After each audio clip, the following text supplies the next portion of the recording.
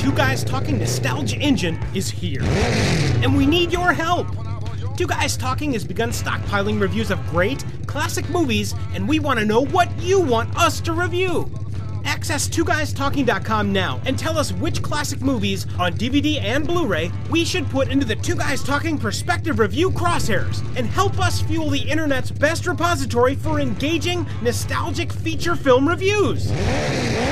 Access twoguystalking.com and click any one of the Nostalgia Engine pictures. Tell us which movies you want right now.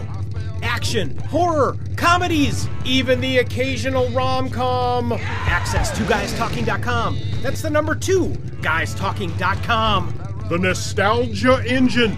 Ride in nostalgic style while you listen. Twoguystalking.com.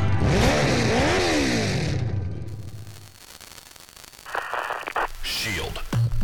It's an organization that both exists and doesn't exist, all at the same time. For those in the know, SHIELD, the Strategic Homeland Intervention, Enforcement and Logistics Division, is the counterterrorism and intelligence agency run by Director Nick Fury. Its global reach, with thousands of operatives with differing skill sets across the globe, continues to grow. SHIELD's activities have been documented for a long time, both in comic books and feature films. Those legendary tales now transfer to the smaller screen in a weekly series on ABC via Marvel's Agents of S.H.I.E.L.D., a chronicle of the findings of a crack team of S.H.I.E.L.D. agents. This is the detailed review of those chronicles. Set your life model decoy to take care of life's business for now. It's time for another episode of the Agents of S.H.I.E.L.D. podcast from Two Guys Talking. What happens when you discover that the plan you've made isn't the one that's going to work, but only a piece of what needs to be done? The fact is that no one thing is ever enough, regardless of the effort, and things have never been more true in this regard than during this episode of Agents of S.H.I.E.L.D. on ABC and Hulu streaming. It's time for the Agents of S.H.I.E.L.D. podcast, a complete, detailed, and always educational review of each and every episode of Agents of S.H.I.E.L.D., this time Season 5, Episode 9, Best Laid Plans. Greetings, everybody. I'm Mike Wilkerson, one of your hosts. And I'm Nicholas J. Hearn, your other host. Nick, some quick housekeeping. The Road to Infinity. I know we've been harping on it pretty hard, and we've just released, once again, the awesome Thor Perspective review inside the Cone of Detail. Inside the Road, the run up to Infinity War. It's coming here in May, which for those of you that are listening in the future won't make any difference at all, really. But True. What will make a difference is you going to listen to our perspective review of that movie, because as I hope everybody remembers now, I was not going to be a fan of anything Thor, because I'm like, wait a second. Check box 1, Norse god. Okay. Check box 2, Rainbow Bridge. Okay, not quite. How about checkbox 3, Indestructible Hammer? Okay, well, let's see what happens. And what happened was something really extraordinary that I will not spoil by telling all of you here, but you're going to have to go and listen to the perspective review of 2011's Thor over at twoguystalking.com/Thor, or go and visit all of our Infinity content in the Road to Infinity War over at twoguystalking.com/Infinity. The Free Field Training Podcast. We've been talking about Tommy for a couple of weeks now, especially inside the housekeeping segments. But I am incredibly happy to report that that man is a machine when it comes to scripting, reading scripting, and then throwing it back my way to get edited. Right. He is amazing. It's going to be a fantastic show. And again, for those of you that have not made yourself familiar with the Free Field Training Podcast, the Free Field Training Podcast is a center devoted to information about security and law enforcement that really does spill onto an entire segment of people that don't know that they should be there also. Lots of common sense, awareness of surrounding stuff that I would recommend to everybody, not just the people inside of security and law enforcement circles. Go check it out soon at freefieldtrainingpodcast.com, and be sure to tell Officer Tommy Model Two Guys Talking sent you. Nick, there's so much to talk about inside this episode, our review of Season 5, Episode 9, Best Laid Plans. Let's make plans.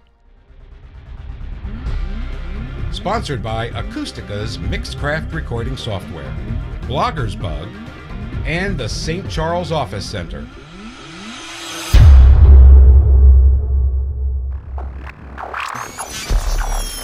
Talking tech. The Kree energy rifles and their prep for power. I think that we had talked about the Kree energy rifles before and how taken I was with the kind of rocket-based cone that's on the front of them anyway. It's a wonderful looking weapon. One of the slights that I would give towards that rockin' weapon would be that somehow there was like a shotgun, but there's no moving parts in the thing at all except maybe the trigger mechanism. So that was very interesting and terribly intimidating, also to showcase a complete lack of knowledge about firearms across modern day populace, because everybody goes, ooh, whenever anybody hears the sh-cha, even from a gun that doesn't have something like that. Well, true. No, it's always nice to see giant aliens toting ray guns. Yeah. And then getting their asses handed to them by modern day firearms. And the sweet irony of you mentioning that. Guns, guns, and more guns. How does this episode become a 25 already when Mike Wilkerson is watching the first 2 minutes of it? And the answer is... Well, it's either A, give him liquefied quake mode, or B, shove a whole bunch of guns in front of his face. It's awesome. Yes. It's awesome. And it also is a complete showcase of what I want to expect. I want these people to be the guerrilla people that they're painting them as. That there's this lost trade of freedom that's going on inside of the station someplace. And now firearms just happen to be a part of it.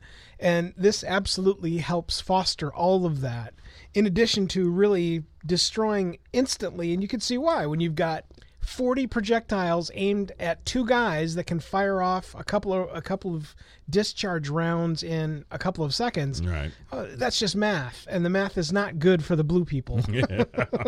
Now, this was spectacular. There's all kinds of weapons that are there. Obviously, leftovers from the armory / whatever the hell was left of inside of Shield or whatever fits left. Whatever fits left, right? Yeah. And it's extraordinary, and I loved seeing it. Not only that, it's a great way to start an episode because it's a game of cat and mouse. Yeah. And then boom, an ambush. Yeah. It's also a great ramp into the episode too.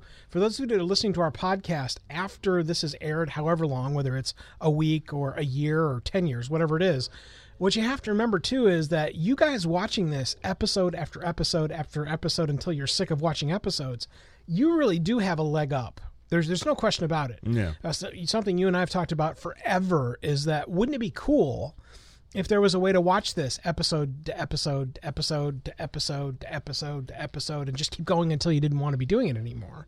And this, I guess the sweet irony of saying something like that is that that's exactly what they're doing with every property that's coming out from inside the Marvel showcase on Netflix. Right. Where it is just kind of dumped in your lap, and now you get to take up as much as you want, or as little as you want, as fast as you want. So it's very interesting, and I know it would be a mess to review if it was like that, but man, it sure is satisfying as a viewer. Mm-hmm. Meeting Gunner.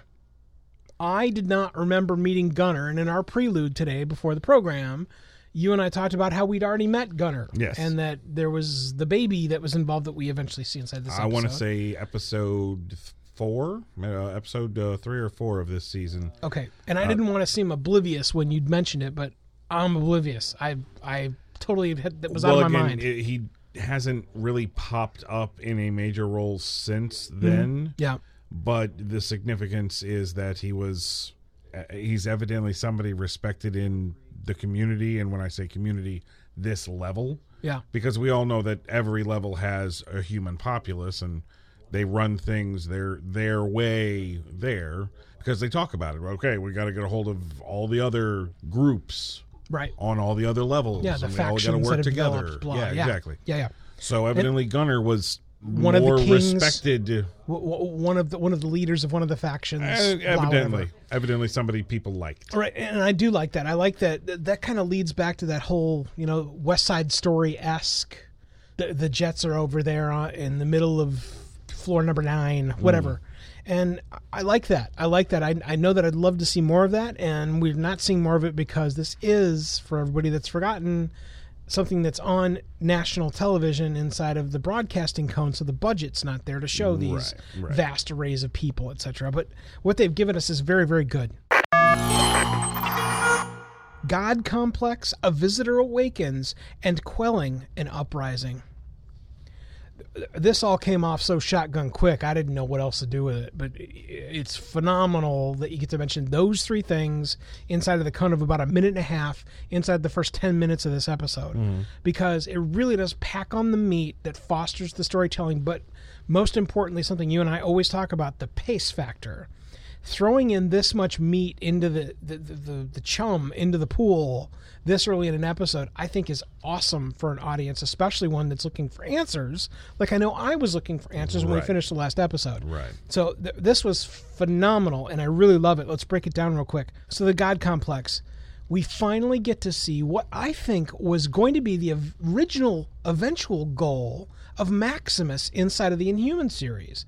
This guy that thinks that he is a god, he's the one up on the totem pole. This is what I think we should have seen from Maximus at like maybe the end of episode 3.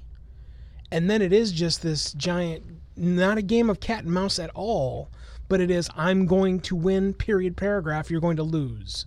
And I think if we'd had more of this inserted inside of that, especially with that actor that really does have chops, but only with what he's given. And I don't think he was given anything. In this case, we have Chrysanthemum that is just ripping it up here, acting-wise. Absolutely. It even gets a little bit melodramatic, but it's perfectly placed melodramatics, mostly because a visitor awakens and changes the literal complexion of what we're watching inside of this television show. No longer is it just we're watching a space-based West Side Story-esque fight against a tyrant.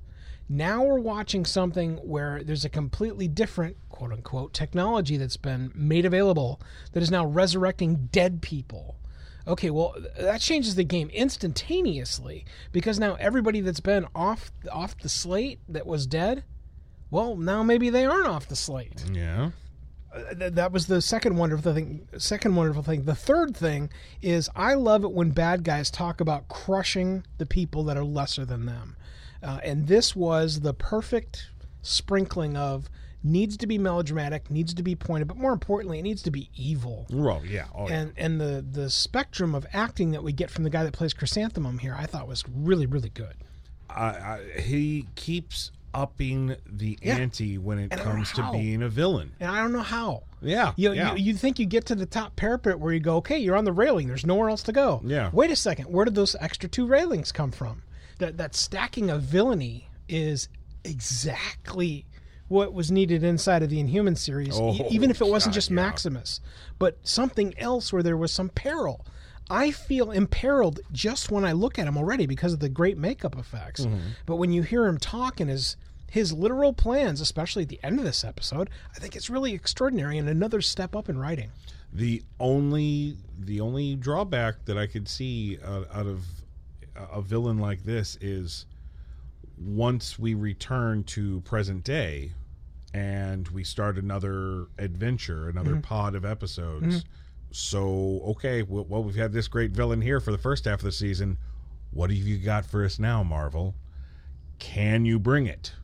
And so far, in the last handful of seasons, they've been able to not necessarily outdo, but ramp the story. They ramp the story to where each villain for each selection of stories is equal to each other. Some maybe more of the comic booky maniacal mustache twirler, but that's okay because it's a good salt and peppering of that, because you need that, but then you also need the I'm serious as hell and I'm not going to raise my voice, I'm just going to snap my fingers and people are going to die. Yeah, and this is the perfect segue to talk about something that I found online recently inside of my always interesting YouTubery hunt that I experience every day for about an hour during either my lunch hour or as we're coasting towards the end of a workday. I'll jump onto YouTube, and what I found most recently was the wonderful, incredibly basic videos of one Doug TenNapel. Do you know who this is? No. Doug TenNapel Are you familiar with the words Earthworm Jim? I am. Okay.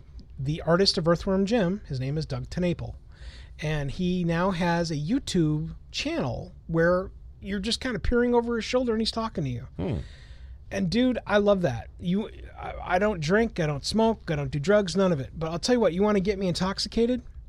Give me some more Doug TenNapel talking to you over his shoulder. Because it is. You get to see this incredibly brilliant man with an incredibly brilliant skill set for drawing talking to you.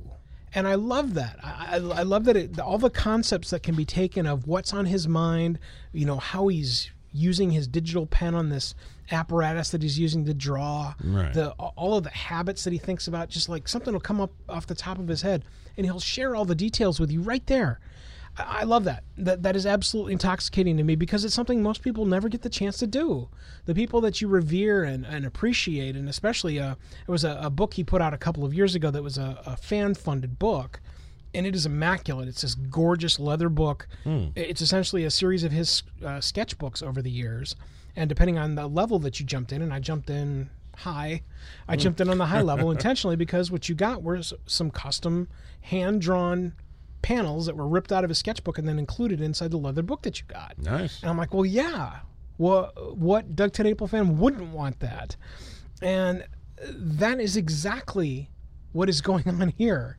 And I love that you get to peer behind the curtain to get more of what's going on. I think that's incredibly valuable here. Levying the gravity storm against an 80-year-old ship.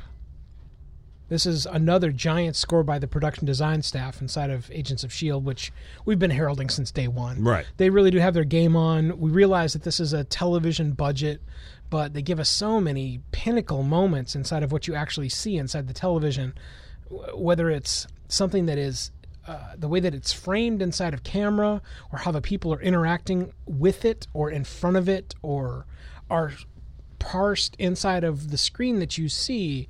It just gives you a full frame view of what this actually is meant to be, rather than, hey, look, it's a set. We put up a curtain and try to not pay attention to this corner of it.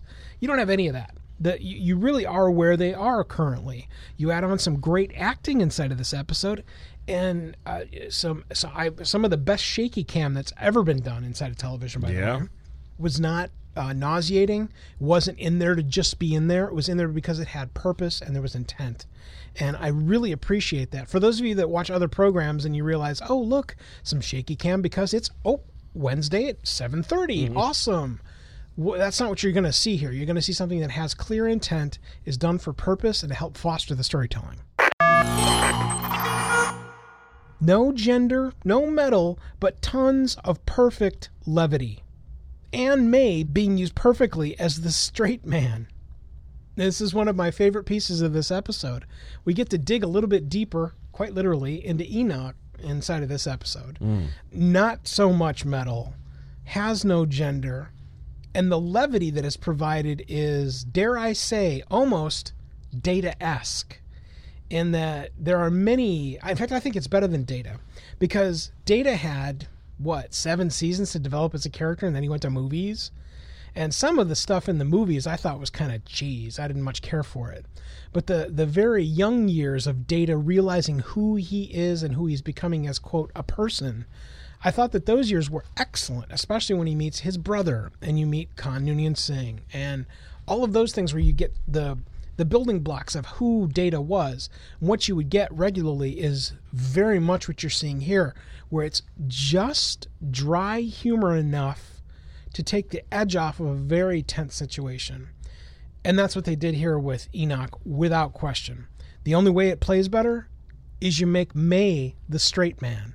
Which is ironic, because you would think Enoch would be the straight man, because he does not seem to have a sense of humor, but he has personality. Yeah. That's the thing. And again, he's been around for quite a long time. So, of course, you need to develop some sort of personality when you're centuries old. Right.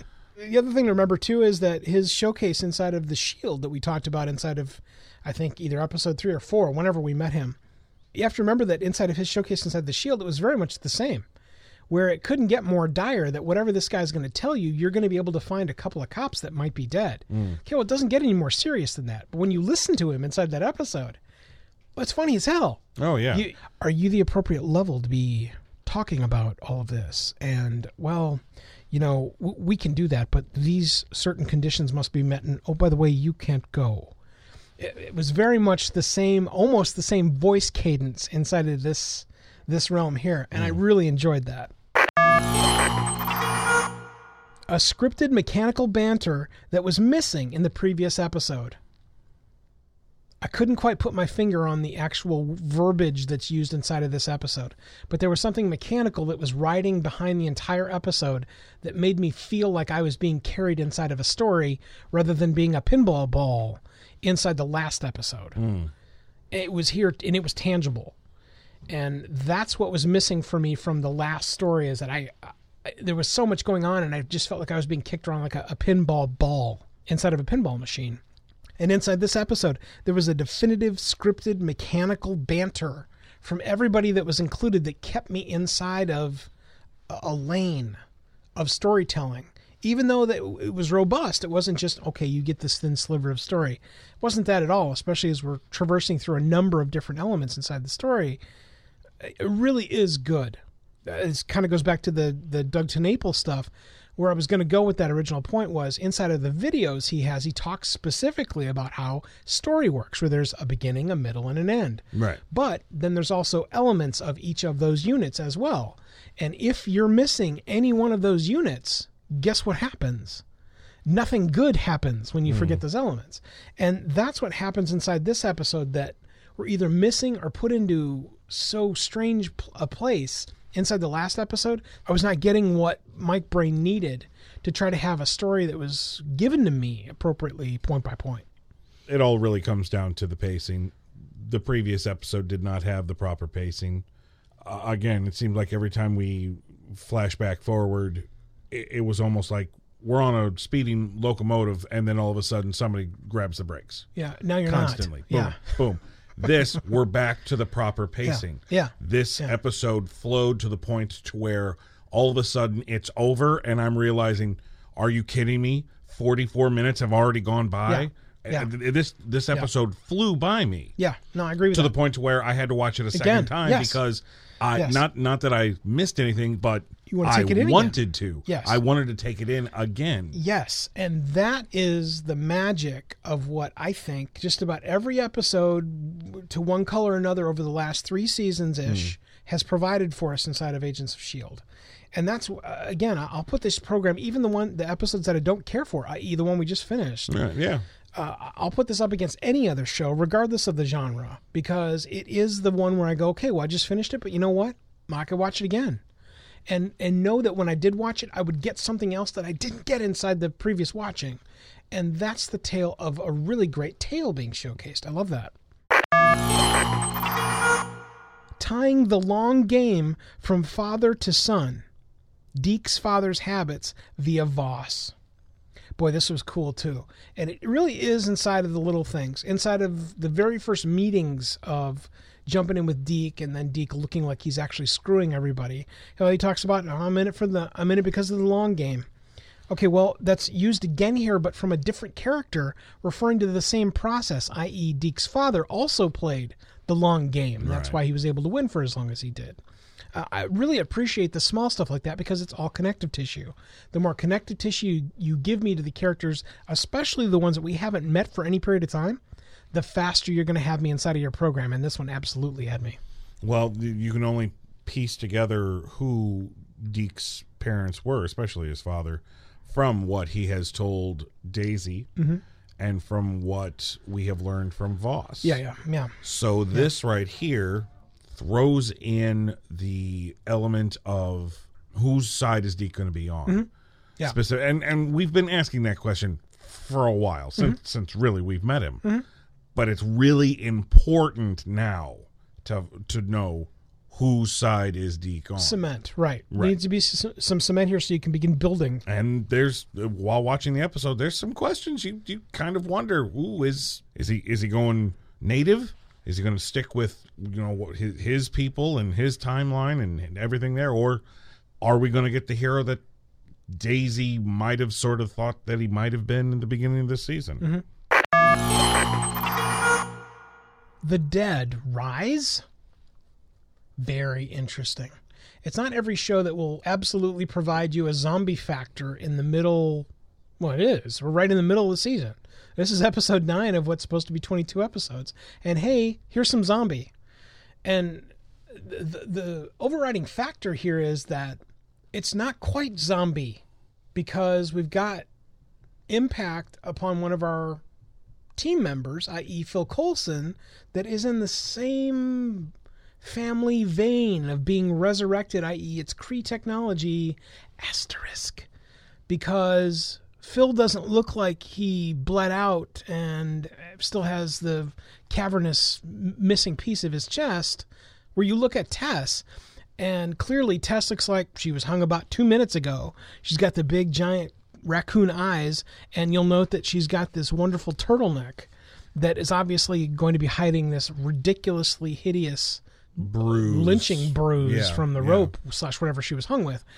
So it's in the same family and vein, but it's specifically something different. I can't figure out if it's just because it's what Chrysanthemum's version of what happened to Phil Coulson was, or something. It kind of makes me want to go back and rewatch earlier episodes from season 1 and season 2 Absolutely. to try to wrap my brain around the Tahiti protocols, because were they just using alien technology to try and bring him back to life, or was there something specific? And better yet, maybe they weren't sure of how to use it. Right. And so it just turned out to be different, and so Phil is kind of mostly looking the same and human.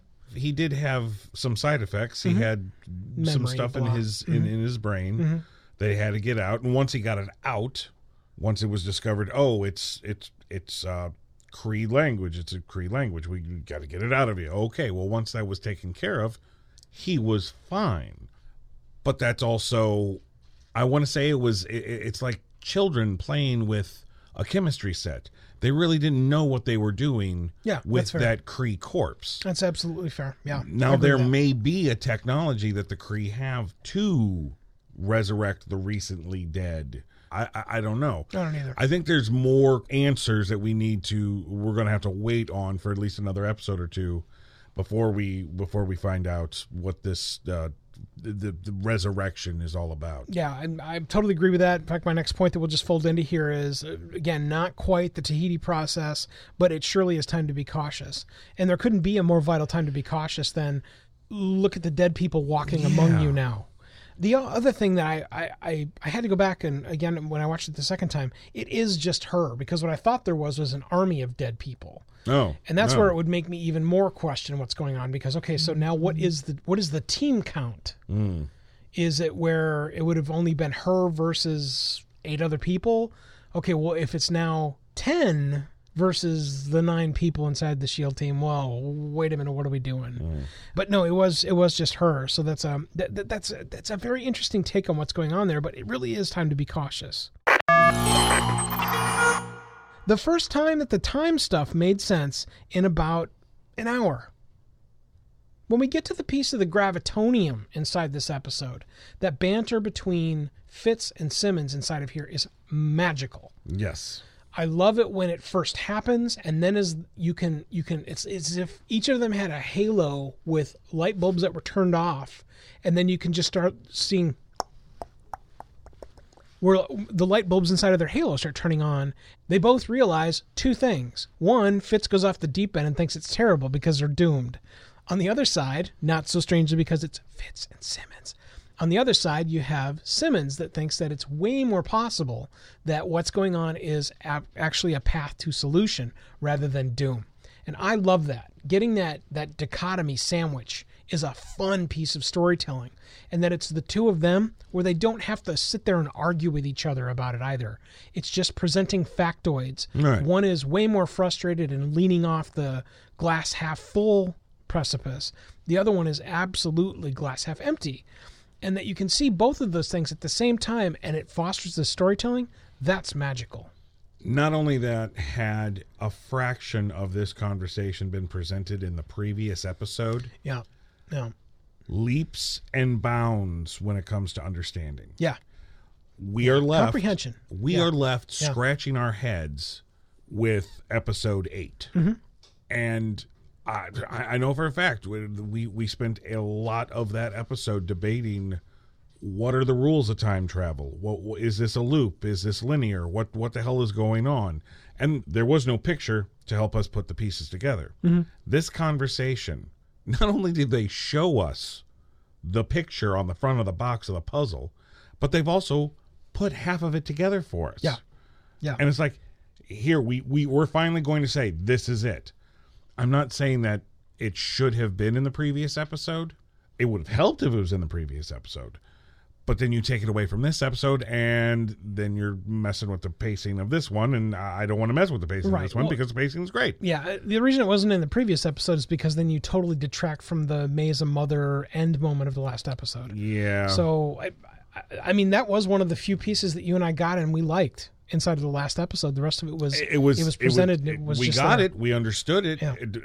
I still don't think that it was important, though. All right, connective tissue. Right, There's stuff that or connected. at least they haven't shown me how it's supposed to be important. Yes, I agree with that because I'm with you. You and I are in the exact same boat of the last episode for different reasons. There's no question.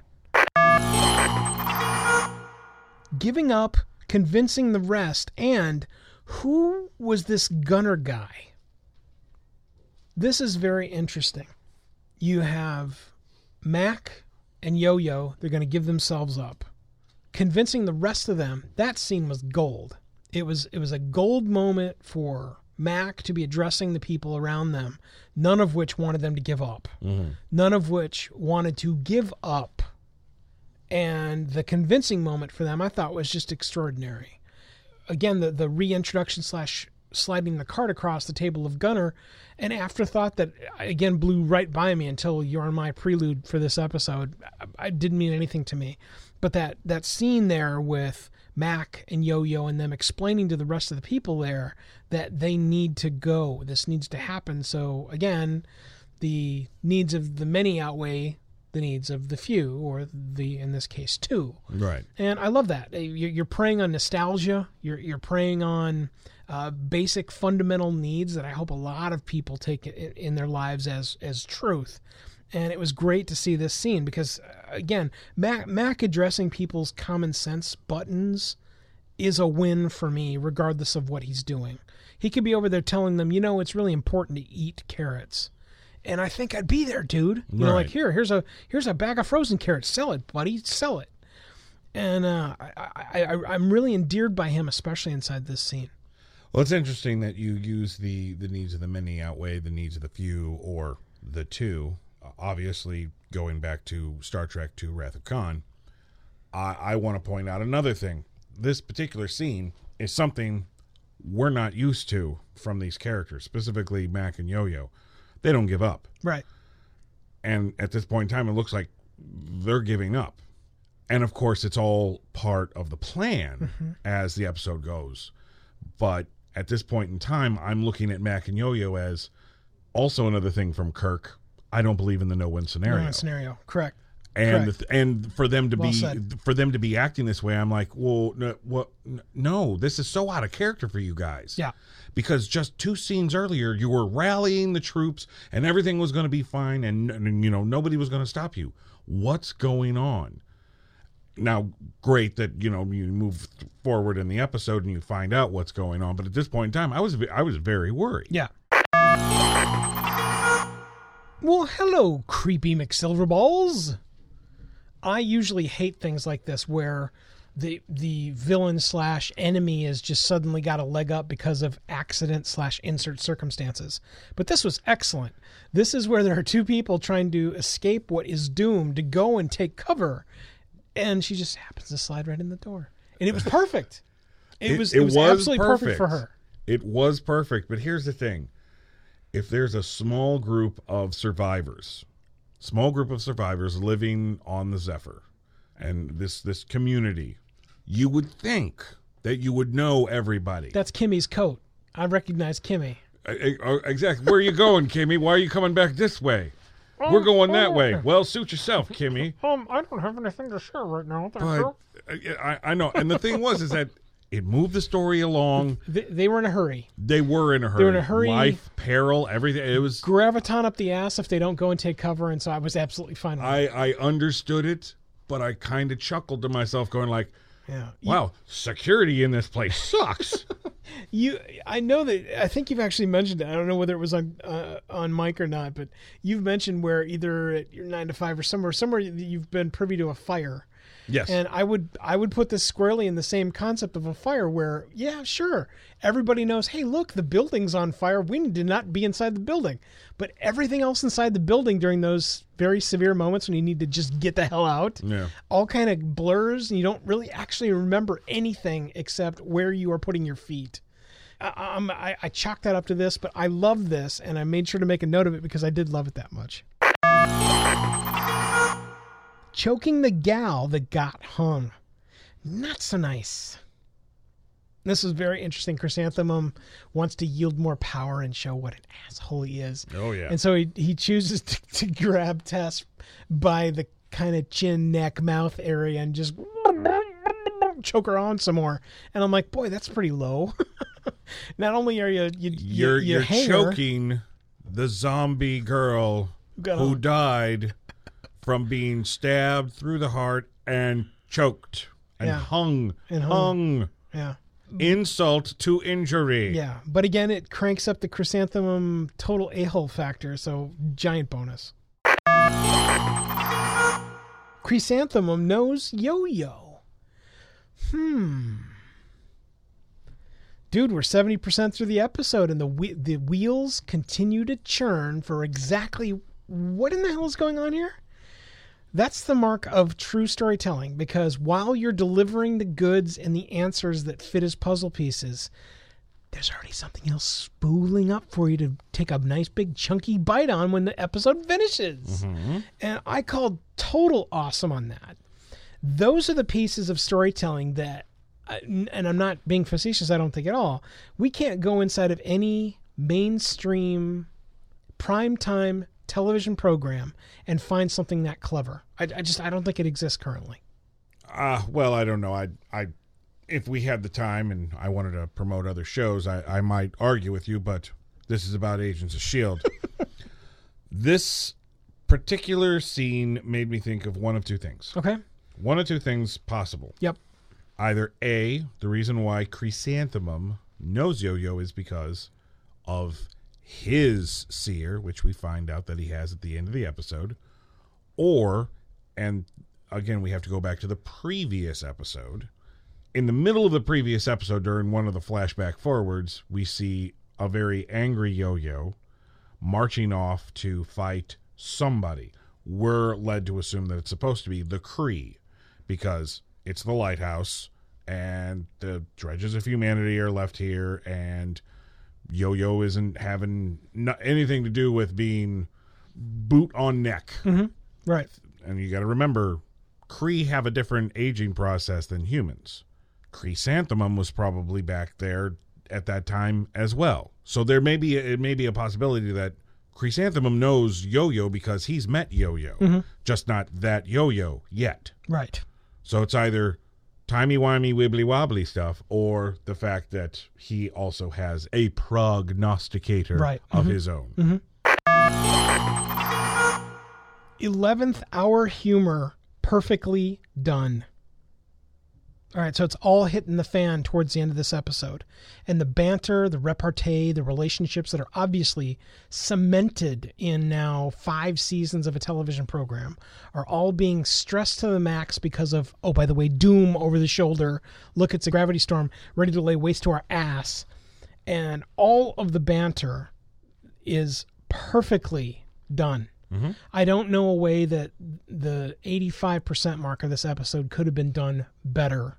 In particular, the actual audio commentary by every single one of the entourage that are presented.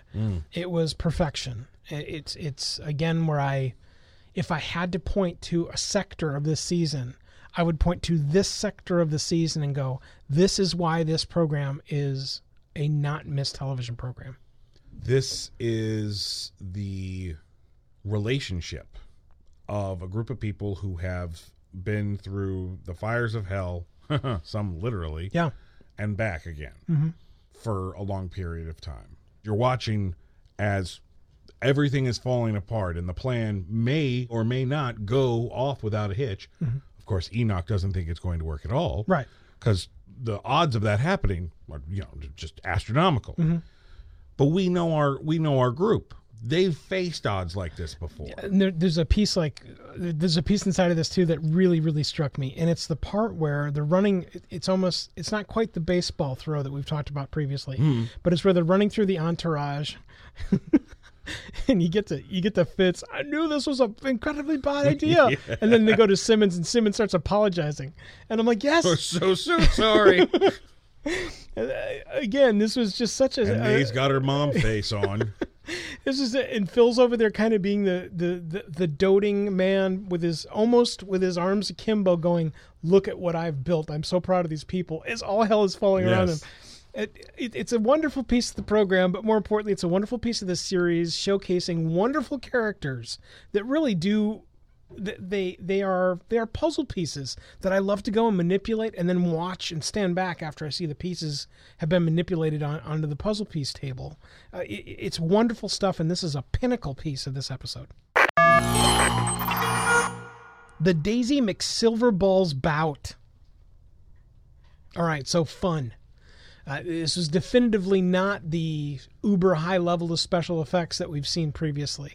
Definitely some wire work going on here. There's a couple of creepy McSilverball moments that, look, they're on wires, but I absolutely skirt by it. Why? Because of the pace, because of the sound, because of the music, because I want to see some Daisy McSilverball's ass kicking. That's why. Yes. It absolutely propels what's going on inside of their fight through any speed bumps that I have that may have occurred during any of those scenes inside the fight, which I thought was probably the perfect length. I was not looking for something that is that Indiana Jones-esque of man swirling sword and Indy pops out a gun and blows his head off. That's not what I was looking for here. Right. What I was looking for was something where there is a definitive skill set being shown. The only thing that was missing is we have been calling this girl Creepy McSilverballs for 9 episodes now. Where the hell are the Silverballs? Hellraiser chains to the rescue! The Hellraiser chains once again make their merry way as Deke throws one of them towards Creepy McSilverballs and then makes the whole thing unravel from that point on. The other thing that's fun and cool here is Deke's kind of I'm going to die repartee with Creepy McSilverballs where, he's punching her and he's hurting his hand. And I enjoyed that. It was a piece of levity inside of an incredibly thick action moment that I thought was well placed. Also allowing Daisy to shake the cobwebs off and get the second wind going so that she can finally take out her opponent. I guess Creepy McSilverballs gets the point. The point's pretty moot because, she's dead. I get it, dude. But you know what? There's this magic Kree resurrection zombie potion, so... Well, that's the other thing is that death is now off the table, in my opinion. You could watch anybody inside of what we've seen so far inside this season, including all of our heroes. You could see anybody die, and it's a total asterisk moment. I really believe that. You know why? Phil Coulson. Want to know why? Tess. Want to know why? Whoever the seer is probably someone that is dead. Just saying. Chrysanthemum versus Maximus. Again. This entire last section of the episode is a dedication to what should have been at least a sprinkling of what we saw from, quote, Mad Maximus at the end of the Inhumans run inside of the Marvel's Cone of Marvels Inhumans previously. And we got none of it from the guy that played Maximus inside of it. This is perfect street cred for an alien tyrant asshole. And it's perfectly executed inside the later portions of this episode. And it is what absolutely needed to be somehow quaffed and then given to the guy that played Maximus inside of Inhumans, especially towards the end when he was willing to destroy everything regardless of what anybody was going to do. Right. And we never saw that. We never saw that at all. Talking tech moment number 2. The explosives. In particular, the lights and the impact. I'm trying to remember the last time we had a couple of talking techs inside of an episode. It's been a while. That was a few episodes back. Yeah, but inside this episode, we got another one that I had to mention because it really was impressive. Not only was the original explosive device that Mac was holding / manipulating interestingly placed, where, it very often inside of especially television shows, you're going to see this magnificent device, like in the case of, say, Speed, where this magnificent device is presented, and look, it's so ornate with wires and a countdown clock and little silver pieces of whatever because the bomb maker was careful, blah.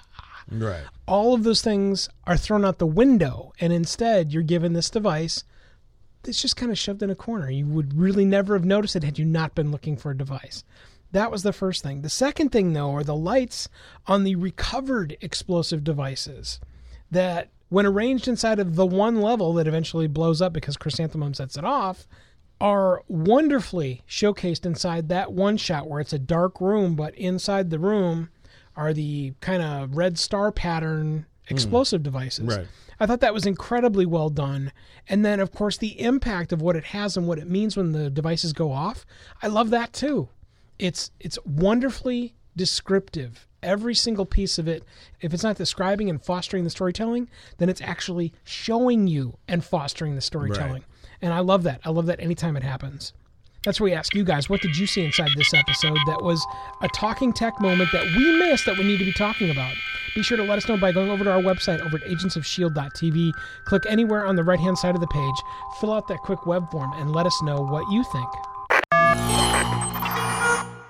The no moment and what happened / does Chrysanthemum think happened? And your answer would be what? I think he's screaming no because he's realized that he's been duped. Bamboozled. Okay. Yeah. Because they even say, well, we know you're a talker, so we needed to... Yeah, drag it out. We needed to drag it out. We needed to bide time so that the other people downstairs or upstairs, whichever direction, can all work together and get all those bombs and then put them all in one place. Because now Chrysanthemum has absolutely no leverage, no power whatsoever. Yeah, okay. I just, his no moment, it came after the explosion, so I was curious on that. And really what I wanted to focus on here was the wonderful expression on the actor that is Chrysanthemum, who, by the way, after doing some digging, I found out that, ironically, he was in Flash Forward, a program that I did a podcast for when it was on. Wow. So there's some connective tissue, and I would have never noticed him. I don't remember what and or who he was inside of that program, and obviously I wouldn't recognize him because not only is he a decade older, he's also in blue makeup and an alien. So, time to break the special rock in two. So here we are. We're chinking one of the totems / monolith into two pieces here. I thought that was an interesting choice. I still don't understand why, but hey, all right, I'll go. Well, with I it. think, is it not because if you take 2 and turn it into 6, then you can operate the machine? I don't know. Okay. They haven't really Haven't explained the it. machine, Right? have No, they? I agree with that. Chrysanthemum has a seer of his own. Uh-oh. And this is where we get to do a whole bunch of prognostication because we don't traditionally do it, but because it was the last little utterance of the episode, I think we shall. And begin, Nick. Very similar to my previous point about how he knows Yo-Yo. It could either be it could be several different things, but I would boil it down to one of two things. All right. One, he has an Inhuman that has the ability to see the past. Or his seer is not necessarily a seer at all. It was somebody who was there. And he is now using, I don't know, torture or Kree space gadgets to pull information out of this person's head. Okay. So was I the only person that thought, oh, hey, it's going to be Robin? I guess so, because I didn't think it was going to be Robin at all. Okay, well, I wouldn't think so either, because I would think that because May is who she is, she wouldn't just leave the body. I mean, that's a total guess. And, yeah, I'm assuming that the body is still somewhere on the Zephyr. If not on the Zephyr, then buried in on place, someplace. Crumbled earth, rock stuff. Yeah, and so I have absolutely no idea where that's going, but I've got to damn tell you, I want to know. And it's going to get me screaming back for the next episode, for sure. I've got two possibilities. All right, let's hear it. If it's somebody that was there, and this is how I look at it. It's not linear time travel. So our heroes have returned to the past. Things have happened the way that they're going to happen, and Chrysanthemum back then takes a hostage, or kills somebody and uses his voodoo zombie magic and has brought said person back to life, or has kept them alive all this time. Mm-hmm. Coulson would be one option to where you could go for the whole tortured, broken down, oh my God, Phil Coulson. Very similar to the older Janeway at the ending of Star Trek Voyager. I have no idea what you're talking about, Nick. Whatever. There are a lot of people out there that actually liked Voyager, Mike. Take your prejudice to Voyager and take a short walk off a long pier, or, and this is the bet that this is the choice that I'm betting on. Mm-hmm. I think it's Mac. Interesting. I think it's Mac because of how Yo-Yo behaved in the flashback forward of the previous episode. All right. Well, there's two things I want to mention here. The first is, once again, we don't typically jump into the middle of seasons like this and mention input from a listener. Traditionally, we'll take the listener inputs over the entire season and then showcase them at the end of a season. But I have to recognize the outstanding and detailed efforts of Mr. Eric Stone, who has contacted us a variety of times during this season, in particular after last episode, because of the gargantuan question marks from both you and I. Yes. He has appeared over at our Agents of S.H.I.E.L.D. Facebook presence over at facebook.com/S.H.I.E.L.D. podcast. I'd like all of you to take a very interesting moment to go over there and read some very detailed information and speculation about what is actually happening with the timeline that you're viewing here, as well as just say hi to Eric. He has been a very dedicated listener, and one whose efforts to try and help both Nick and I understand what's going on here are beyond reproach. And again, a giant nod of the cap to you, Eric. Excelsior. Yeah, great stuff. Be sure you go and do that. Again, you can see all of that over at facebook.com/S.H.I.E.L.D. podcast. Chime in there or start one of your own threads, and let's talk about Agents of S.H.I.E.L.D. Season 5, Episode 9, Best Laid Plans. We're running a little bit long here during the Agents of S.H.I.E.L.D. podcast. We're going to take a break, but we will be right back.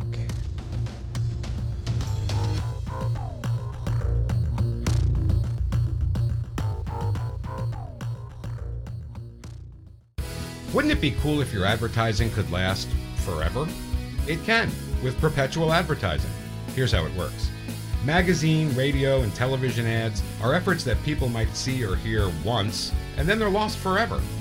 Perpetual advertising provides you with the chance for repeat exposure and replayability weeks, months, even years after it's originally inserted inside a podcast. So even after your advertising is included in a podcast years ago, those efforts are still impactful, providing you with true return on investment.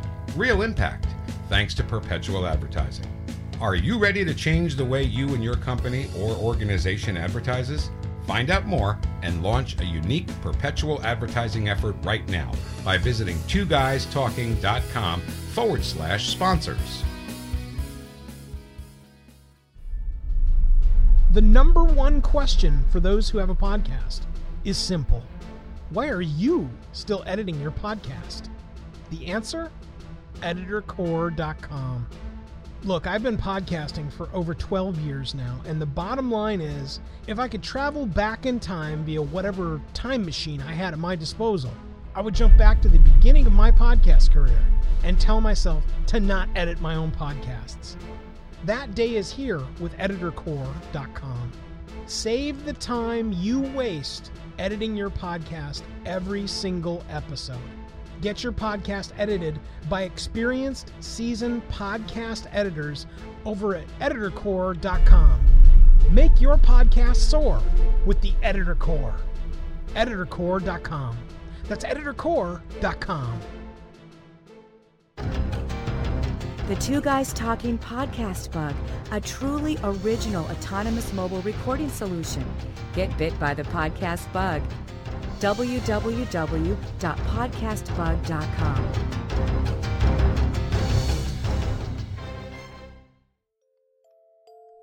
Mom and Dad always said, never talk to strangers. But stranger danger never applied to new podcasts. What better way to figure out whether you want to stick with your new podcasting relationship than to get inside the minds of the hosts? Take a deeper look on what makes these horror hosts tick at twoguystalkinghorror.com. That's twoguystalkinghorror.com. Thought about a career in voiceover? Need a great, cost-effective on-hold message for your organization or business? Don't know where to start? Check out The Voice Farm, your one-stop shop for voiceover needs. Check it out now by accessing The Voice Farm at voicefarmers.com and see what difference can be made with a company that is truly outside the box. From the Voice Box, voicefarmers.com. That's voicefarmers.com.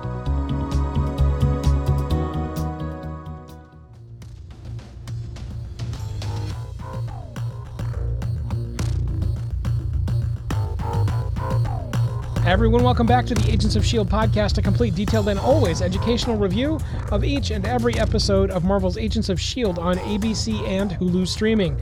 This time, Season 5, Episode 9, Best Laid Plans. Every time we come back from break, it's time to crack open our S.H.I.E.L.D. dossiers. The S.H.I.E.L.D. dossiers focus on either an actor's portrayal, a scene inside of this episode, or something else that tripped our collective evening fantastique. Nick, what have you got for this episode? My S.H.I.E.L.D. dossier this episode is going to be filled with Deke. Wow. Yeah. Wow. We have a character that has been morally ambiguous the majority of this season. Mm-hmm. And finally, he makes a choice. Instead of following what Voss and a handful of the other followers of Robin felt was the proper way to go, sacrificing Daisy, Deke decided to make the decision to throw his space hat in with the heroes. Mm-hmm.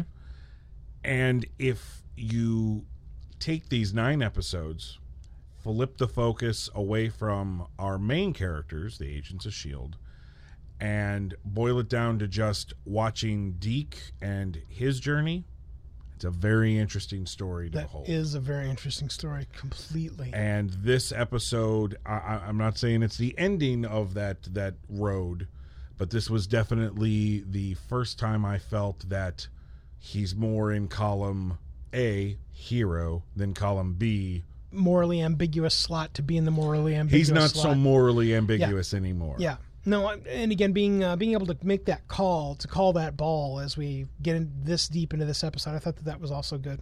My S.H.I.E.L.D. dossier inside of this episode has got to be dedicated and filled with a showcasing of our entourage.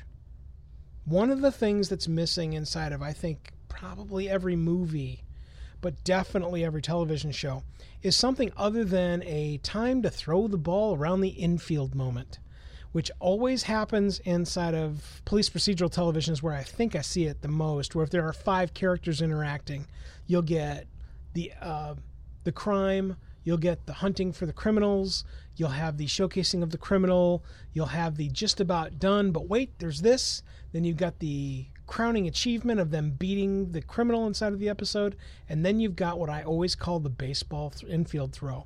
The baseball infield throw is where if there are 5 characters essentially standing in a circle, you'll have the guy that's standing at third base look at the guy that's standing at second base, and then the guy at second base looks at the guy that's standing at shortstop, and shortstop looks over at the guy that's playing first base, and the first baseman, of course, looks back at the pitcher, and everybody's happy. That's not an interacting of the entourage. What we're given inside of this episode, that is an interactivity of the entourage inside of a modern day television show. And that we're given it so wonderfully inside of tasty sandwich portions is great inside of this episode. There's nobody that's just left off in the dark. It would have been very easy to leave May, who had the showcase inside of the last episode, almost completely off of this one. Instead, she's used as wonderful supporting material inside this episode to give everyone else a chance to get what needs to happen inside the episode. Right. Even Phil Coulson, who's not terribly featured inside this episode, but he does get some time. And all of that time being shared throughout the episode, as well as that giant pinnacle hot fudge sundae moment where everybody thinks this just might be it. And especially when you get Simmons apologizing, man, I'm telling you, that was brilliant storytelling. All of that repartee, the ability to showcase the relationship, that is what my S.H.I.E.L.D. dossier is filled with. That's where we ask you guys, what's inside your S.H.I.E.L.D. dossier this episode? Let us know what you think by going over to our website. That's agentsofshield.tv. Click contact on the right-hand side of the page. Fill out the quick web form and tell us what you think. It's time for the rating during this episode of the Agents of S.H.I.E.L.D. podcast. Our rating works thusly. 10 is on top, a pinnacle of relationship production material for the script inside of Agents of S.H.I.E.L.D. A 1 is down on the bottom, Maximus. Everything starts at a 7, which is an average. The numbers go up with positives, the numbers go down with negatives, and Nick? There are no halvesies. Nick, what do you got?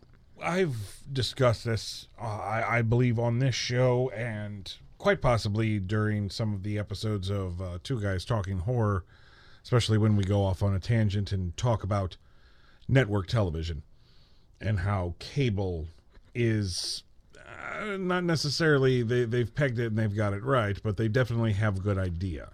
Network television still suffers from one thing, the 22 to 24 episode order. Yes. Yeah. Meaning that you have to fill 22 to 24 episodes of content. Mm-hmm. And one would hope that every single one of those episodes is quality. One would think that if you're a show that's on for a long period of time, you're going to have that. Actually, that's the opposite. When you're on for a long period of time, you're going to run out of story ideas. You just are. Mm-hmm. You're going to run into a rut. You're going to end up doing a filler episode. You're going to end up starting your characters down a path that, 5 episodes in, you realize, no, shouldn't have done that. So let's backpedal our way out of it. The last 2 episodes prior to this definitely had speed bumps for the both of us. Mm-hmm. Surprisingly, because the show is so stellar. And I believe, again, that this show could benefit greatly from a condensed season. Not necessarily saying 10 to 13 episodes, but maybe 15 to 18. Shorten it a little bit, therefore you can manage the level of quality. After the previous 2 episodes, the speed bumps that we've had there, it was refreshing to return to the old formula. The pacing was there. The pacing was there so much that I realized 44 minutes into it, when it was over, I had just sat there engrossed for 44 minutes. Mm-hmm.